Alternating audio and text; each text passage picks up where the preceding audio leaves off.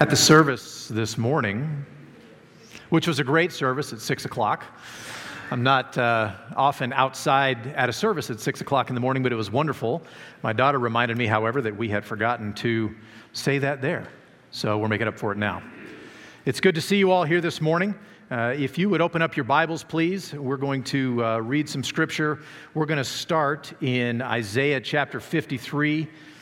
That's a very powerful passage that was written 700 some years before Jesus was born.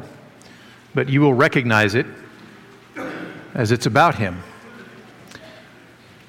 So you're in Isaiah chapter 53, and we're going to read verses 4 through 6 in just a moment. And then we're going to go to 1 Corinthians 15. This passage in Isaiah 53 speaks about the Messiah and speaks about him centuries in advance and gives details and descriptions and of things that are going to happen to him. And it's amazing when you read it. And if you read it for the first time and I didn't tell you where it was from, you would probably think it's from one of the Gospels. You would probably think it's from the New Testament. And yet it was written so far in advance. But it's not those details necessarily that I'm interested in, but it's more the message behind these verses. As you're in Isaiah chapter 53, and we're looking at verses 4 through 6. Surely he has borne our griefs and carried our sorrows. Yet we esteemed him stricken, smitten by God, and afflicted. But he was pierced for our transgressions. He was crushed for our iniquities. Upon him was the chastisement that brought us peace. And with his wounds we are healed. All we, like sheep, have gone astray. We have turned every one to his own way. And the Lord has laid on him the iniquity of us all. And then to the New Testament, 1 Corinthians chapter 15. Great chapter in Paul's writings here on the resurrection. 1 Corinthians chapter 15. This is a long chapter. We're not going to read all of it. Just want to read a few verses here. 1 Corinthians 15, starting in verse 12. Now, if Christ is proclaimed as risen from the dead, how can some of you say that there is no resurrection of the dead?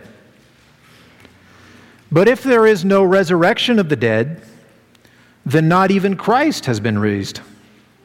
And if Christ has not been raised, then our preaching is in vain and your faith is in vain. We are even found to be misrepresenting God because we testified about God that he raised Christ from the dead, whom he did not raise, if it is true that the dead are not raised.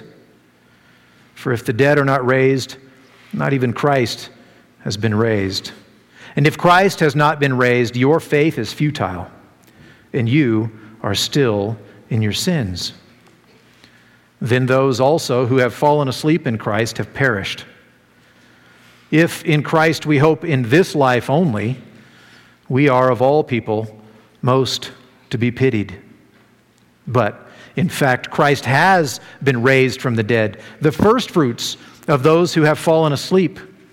For as by a man came death, by a man has come also the resurrection of the dead.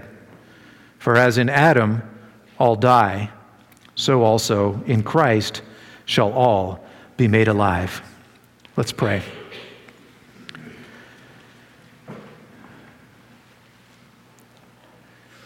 Father, we come to this great opportunity in our calendar, in our year, in our services together when we get to focus on the resurrection of Christ.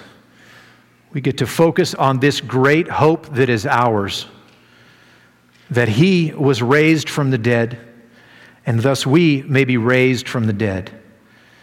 That he conquered death even when our sin had been placed upon him. And so we may have newness of life in him. And so we rejoice in that. And this morning, I pray that you would help us to understand better why the resurrection of Christ matters and why we celebrate Resurrection Sunday and why this is such a big deal in our faith. And so, Father, I pray that you would help us this morning to hear your word, to hear what you have for us, that we would hear it deep in our hearts, that we would have eyes to see and ears to hear, that we would know what you're speaking to us about the gospel, about the forgiveness that is ours in Christ and in Christ alone. Father, I pray that you'd help us to set aside those things that would distract us. We're excited perhaps about Easter dinner later on. We're excited about time with family. But help us to be here and now. Help us to be focused on your word and to hear you as you speak to us even today. We ask that you would do so by your Spirit. We pray in Jesus' name. Amen.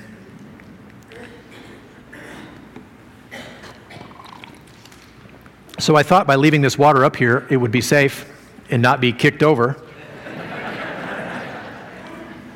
And it wasn't kicked over, so I guess that was a win. So we're here this morning to celebrate Resurrection Sunday, right? And we all know that Resurrection Sunday is not about bunny rabbits, right? Though I don't mind the chocolate kind, and, I'm not against eating those. It's not about Easter eggs. It's not about any of those things. It's about the resurrection of Christ. And so we celebrate that when we come together. And this is a very high day, as it were, in our calendar. This time of year when we get to remind ourselves and think about the resurrection.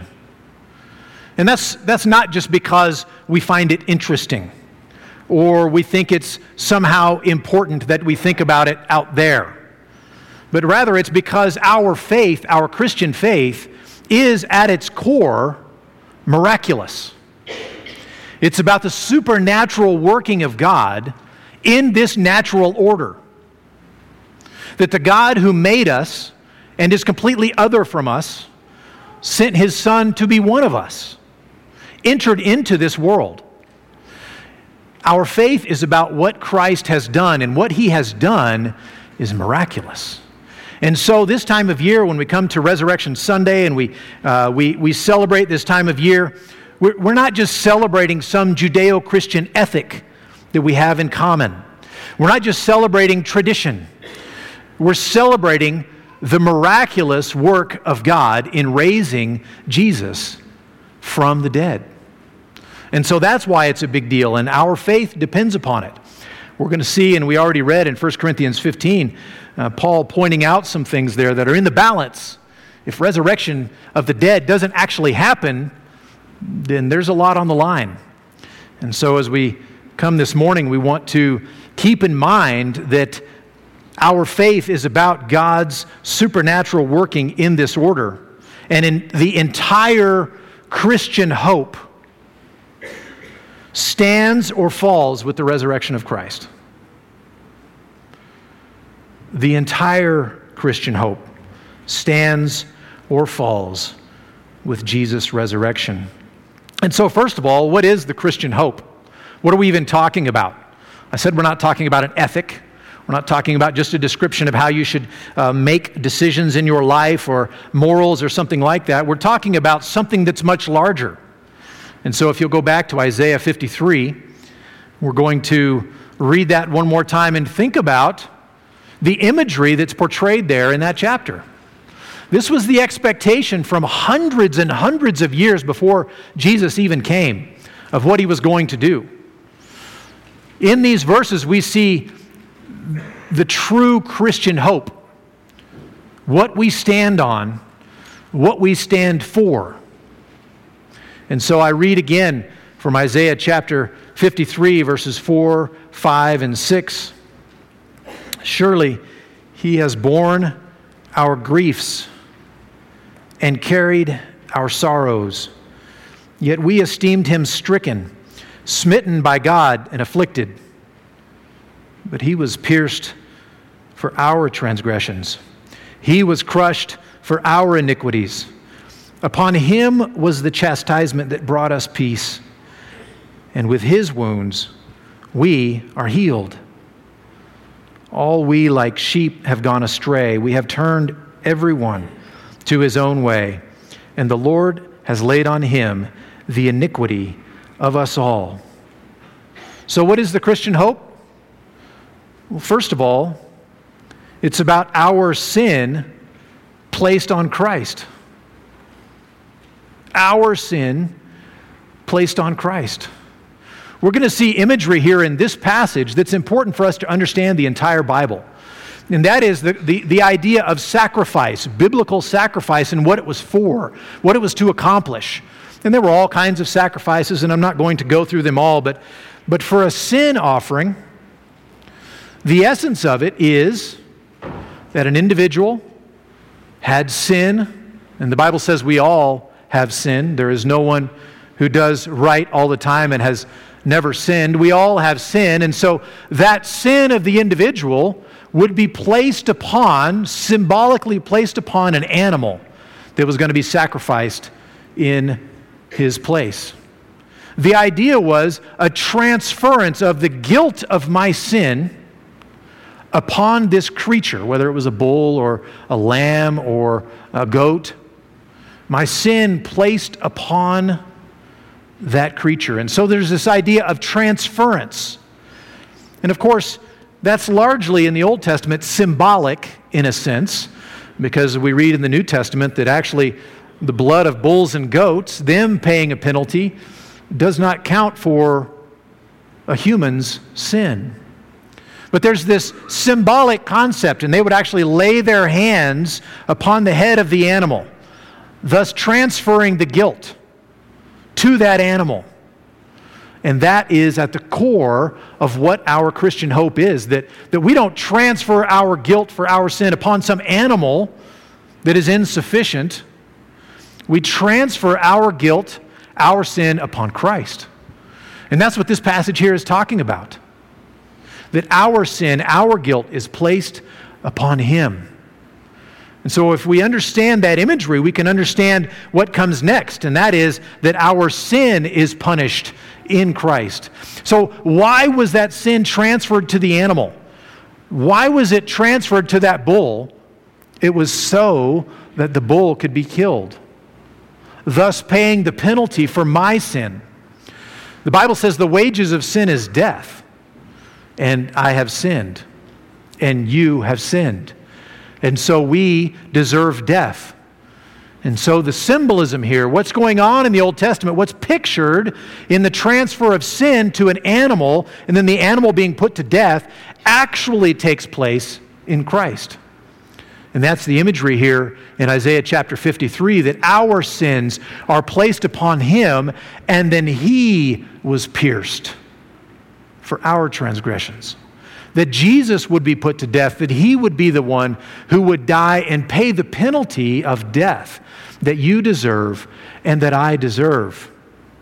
And so our hope is our sins placed upon Christ, and those sins being punished in Christ, and then finally our proof would be in the resurrection of Christ.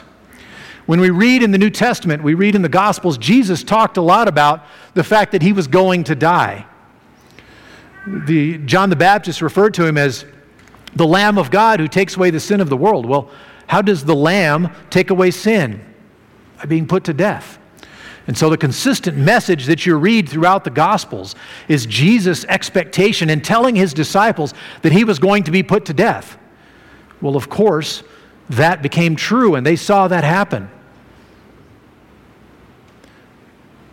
But we're all going to die also. And we could make all kinds of boasts as well. We could promise things that we're going to do. And Jesus said that not only would He die, but He would be raised on the third day. And so His disciples, who should have been expecting that, they should have been waiting for His resurrection, they were actually so disheartened and downcast when He was killed that they kind of just scattered, and they didn't really think about that part. We don't see them waiting for the third day to come. We see them mourning. And so Jesus had made these promises. He had said He was going to do things. And then He said He was going to die. And He said He was going to be raised again. Well, He made those promises and then He died. But if He didn't come back to life. If he wasn't raised up again, how do we know that his promises will be kept? How can we know that he's going to keep his word, and that the sin that we have placed upon him, the guilt that we have placed upon him, and him punished for our sin, how do we know that's not just make-believe? Wishful thinking on our part. Maybe it's us, shirking our duties because we've done wrong, and I really don't want to pay for that, so I'm going to say that Jesus paid that penalty for me so that I can feel like I'm getting off scot-free. Well, that's what's at stake if Jesus is not raised from the dead. He made those promises, but did he keep them? It becomes a philosophical question. It becomes a point to debate. It actually becomes worse than that, because he said he would rise again, and if indeed he does not rise again, can we place our faith in a liar? Is he confused? Was he delusional? Well, all of those sorts of questions hang in the balance about his resurrection, whether he's going to be raised. And so the sin that we have placed upon him as the Lamb of God and him being slain, how do we know God took the deal? And so we turn back to 1 Corinthians chapter 15. We move on to our second point.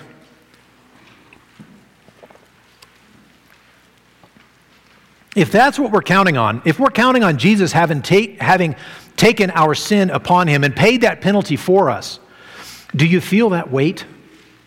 Do you feel the anticipation and the expectation? Is he going to be vindicated? Am I going to be vindicated? Is my faith in him going to be vindicated? Or did I trust in him and really I shouldn't have because he didn't keep his word? That's what hangs in the balance.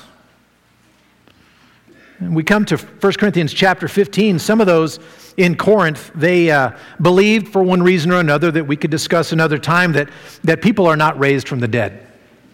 They believed in Jesus, and they believed in his resurrection, but they didn't think that anyone else would be raised because people aren't raised from the dead. And so the Apostle Paul writes to them, and we pick up again in chapter 15, verse 12. In that context, with them thinking people are not raised from the dead, here's what Paul says. Now, if Christ is proclaimed as raised from the dead, how can some of you say that there is no resurrection from the dead? But if there is no resurrection of the dead, then not even Christ has been raised. And if Christ has not been raised, then our preaching is in vain, and your faith is in vain. We are even found to be misrepresenting God because we testified about God that he raised Christ, whom he did not raise, if it is true that the dead are not raised. For if the dead are not raised, not even Christ has been raised. And if Christ has not been raised, your faith is futile and you are still in your sins. Then those also who have fallen asleep in Christ have perished. If in Christ we hope in this life only, we are of all people most to be pitied. And so Paul points out several things that hang in the balance if the resurrection is not true, if Jesus was not actually raised from the dead. And what he's saying is, Jesus became one of us, and God raised him from the dead. And the Corinthians apparently believed that, but then there was a disconnect in their mind. They thought no one else would be raised from the dead. Perhaps they believed in some spiritual existence after we died or something like that, but they didn't believe in actual resurrection. And Paul's saying, wait a minute, Jesus became one of us. And if we're not going to be raised, if there's no such thing as resurrection from the dead, then even Jesus wasn't raised from the dead because he's one of us. And if we lose Jesus' resurrection from the dead, we lose all of these things. And so he points out 5 things that kind of hang in the balance. And he says, first of all, what hangs in the balance is whether the Christian message is useless or uniquely powerful. Because again, our message, the Christian message, the gospel, is not an ethic. It's not about morality. It is about the miraculous work of Christ. The miraculous raising of Jesus from the dead. It's about the miraculous. And if that miraculous core of the Christian message didn't happen, then our message is useless. It doesn't accomplish what it says it accomplishes. That's if the resurrection didn't happen. But if the resurrection did happen, then it becomes uniquely powerful. Because this message is about new life in Christ. This message is about life being given to the dead. And so it becomes uniquely powerful. And so that's what's at stake. He said the second thing that hangs in the balance is whether the Christian faith is empty or if it's effectual. If the heart of the Christian message is a miracle, the supernatural working of God, and if that heart of the message is a lie, Jesus didn't really rise on the third day, then the whole message is empty and worthless, and our faith is empty and worthless.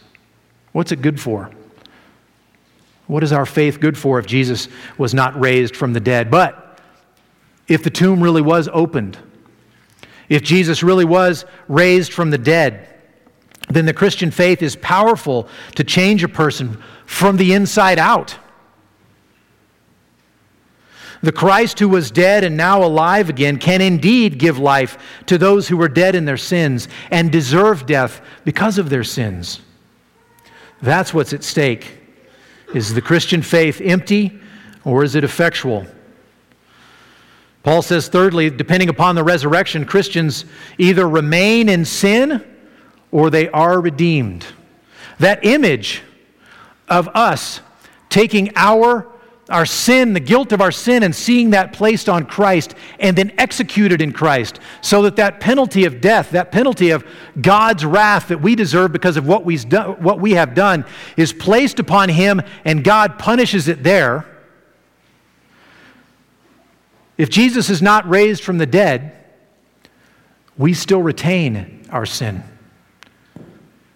We still remain in our sin despite the hope that we placed in Christ.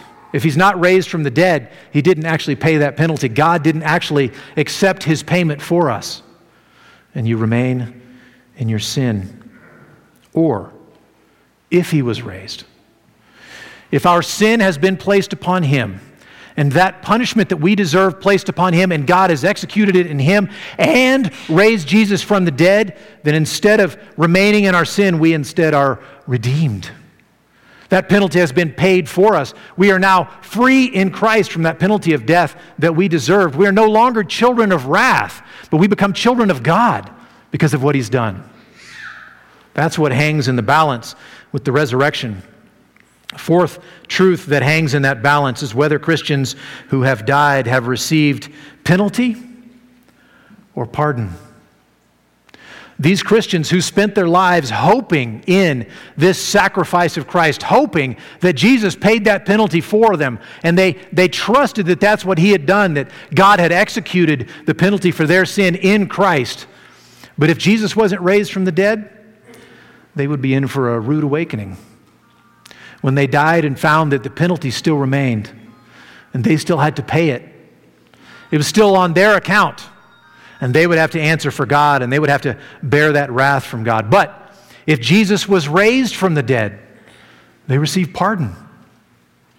They get the full reward of that penalty having been paid in Christ. And so they stand before God pardoned, righteous in His sight, able to call Him Father, able to be in His presence, who is holy. That's what's at stake. And fifthly, what hangs in the balance is whether Christians are most pitiable or most pertinent. Have we wasted our lives? If the resurrection hasn't happened, then we have agreed to this thing that actually at its root is a lie. We thought we placed our sins upon Him. We thought they were dealt with in Him. We thought they were punished in Him. We thought we were free and clear before God because of what Jesus had done. And we've lived our lives accordingly. But if He wasn't raised from the dead, we've lived our lives according to a lie. And we are of all people with this misplaced hope to be most pitied. But if he was raised, if the tomb really did open, if Jesus really was raised from the dead, brought to life again, as he said he would be, then our message is the most pertinent message ever. Then our lives are to be looked at, are to be observed. Our words are to be listened to by the world. They should be heeded. The most important message, the most important truth, and the most important reality in all of existence is at the core of what we believe. Jesus himself paying that penalty for us and being raised from the dead, indicating that God had accepted that deal. Well, of course, there were some who saw Jesus raised from the dead. He appeared to Cephas. He appeared to the 12. He appeared to more than 500 others at one time, most of whom were still alive at the time Paul was writing this letter. If Jesus, the risen Christ, truly appeared to James and to all the apostles, then the Christian message becomes very, very real and the most significant message that there is. But there was one more. Let me read on in verse 20. But in fact, Christ has been raised from the dead.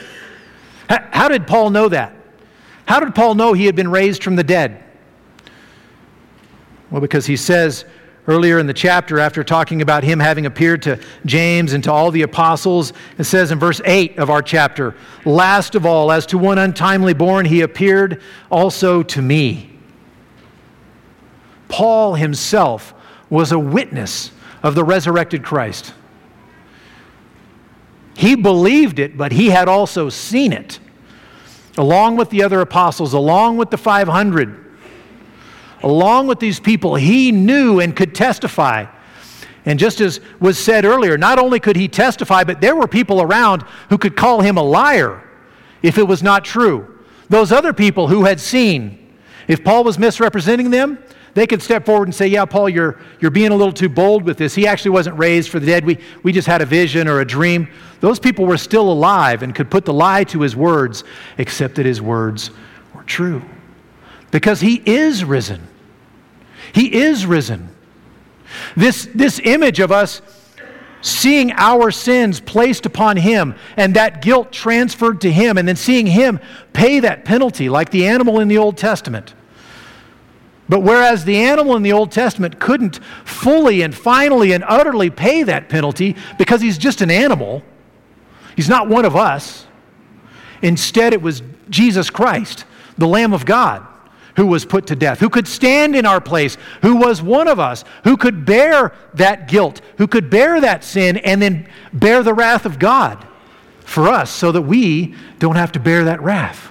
And God really did raise him from the dead, thus indicating God took the deal. God accepted the payment that Jesus had made for the sins of every believer. And so the fact that he is risen means that this miraculous core, this miraculous center of the Christian message is true. And so today, our message, what we're celebrating today, is not just something historical that happened back then, because Jesus is still alive. He's still raised from the dead, and death has no strength, no power over him, no claim on him. He is seated at the right hand of the Father, even now, interceding on behalf of his children. He is alive. And so the core of the Christian message, miraculous though it is true. And so our message is the most important message that can be believed upon. It's the most important message that we can communicate. It's the most important message that there is in the world. Because imagine this scene where you've taken your sin, you've taken the guilt of your sin, And the guilt of your sin makes you worthy of death. Makes me worthy of death. Eternal punishment before God because of my rebellion against Him. And we take that sin and guilt and we put it on Jesus and we see Him executed. And then we wait. And we wait and we see, is it acceptable to God? Is it enough for God? Could Jesus actually be a substitute for me? Could He actually pay that penalty? And so we wait. And the stone was rolled away. And He was brought to life again. The Lord raised Him up. And so that's why we say on Resurrection Sunday, He is risen. That's the message for us. It's because the core is about the miraculous working of God. And if God miraculously worked in raising Christ from the dead, and He did, then for everyone who puts their faith in Christ, everyone who sees their sin placed upon Him and executed in Him, everyone who trusts Him for that receives new life also. Beginning already, even now, Paul says that for everyone who is in Christ, he is a new creation already and will be raised to newness of life after death. That's the message. And so for each of us here this morning, that's what we need to hold on to, and that's what we celebrate on Resurrection Sunday. We are talking about new life in Christ. We are talking about the reality, the truth that God really did miraculously take a dead man, Jesus, and raise Him so that He's alive. And because He has new life, because He has resurrection life in Him, because He actually is the resurrection and the life, He can give that to you. And so if there are some here this morning who don't know Christ, who have never made that exchange, have never taken their own guilt for their sin and seen it placed upon Christ and seen it executed in Christ, if they've never trusted in Him to be the full and final and effective payment for their sin before God, you can do that right now. You can do that right now. And so I urge you to trust Christ in that way. You have the option of paying the penalty for your own sin. You can bear that wrath of God, and it'll take eternity to bear it. An eternity of dying, but with no death at the end of it. Or you can see that guilt placed upon Christ. You can see that punishment executed upon Him in your place. Isaiah 53 says that's the reason that He came, so that by His wounds, by His stripes, we can be healed. We can be given new life. And so I urge you that if you've not done that, if you don't trust Christ in that way, do that even now. Do that even now. And then tell a Christian about it. Tell somebody that Jesus has given you new life. This is Resurrection Sunday, and this could be the day that you receive new life. I'm going to pray in just a moment, and then after I'm done praying, there will be a family up here who will be happy to pray with you.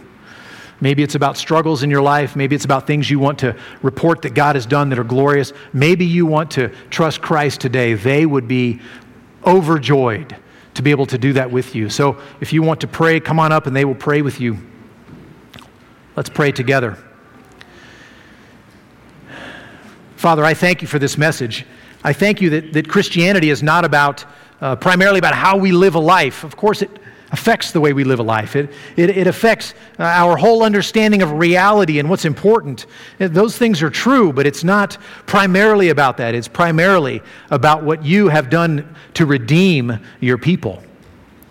And that redemption is tied up, is bound up in the resurrection of Christ. And so we rejoice that you did, in fact, raise Jesus from the dead, that, in fact, He is alive. He is even now seated at your right hand. He is interceding on our behalf. We have a living Savior. We serve a living Savior, and that living Savior can give us resurrection life, new life in Christ. And so, Father, I pray that if there's anyone here who doesn't know you, that they would look to Christ, to find full and complete forgiveness of their sins, that the righteousness of Christ would be applied to them and they could stand before you as one of the redeemed, at peace with God, because Jesus bore the penalty for their sin. So I pray that you would do that even this morning. And for those of us who know you, Father, I pray that you would work in us, that our eyes would be fixed on you and we would rejoice in the resurrection of Christ, that we would rejoice in this new life that we have, that's not something we manufactured, we conjured up, or we thought of, but has been given to us by the risen Christ. Father, be glorified. May Christ dwell in your hearts through faith, that you, being rooted and grounded in love, may have strength to comprehend with all the saints what is the breadth and length and height and depth, and to know the love of Christ that surpasses knowledge, that you may be filled with all the fullness of God. Amen and amen. One last time. He is risen. He is risen indeed. God bless you all, and you're dismissed.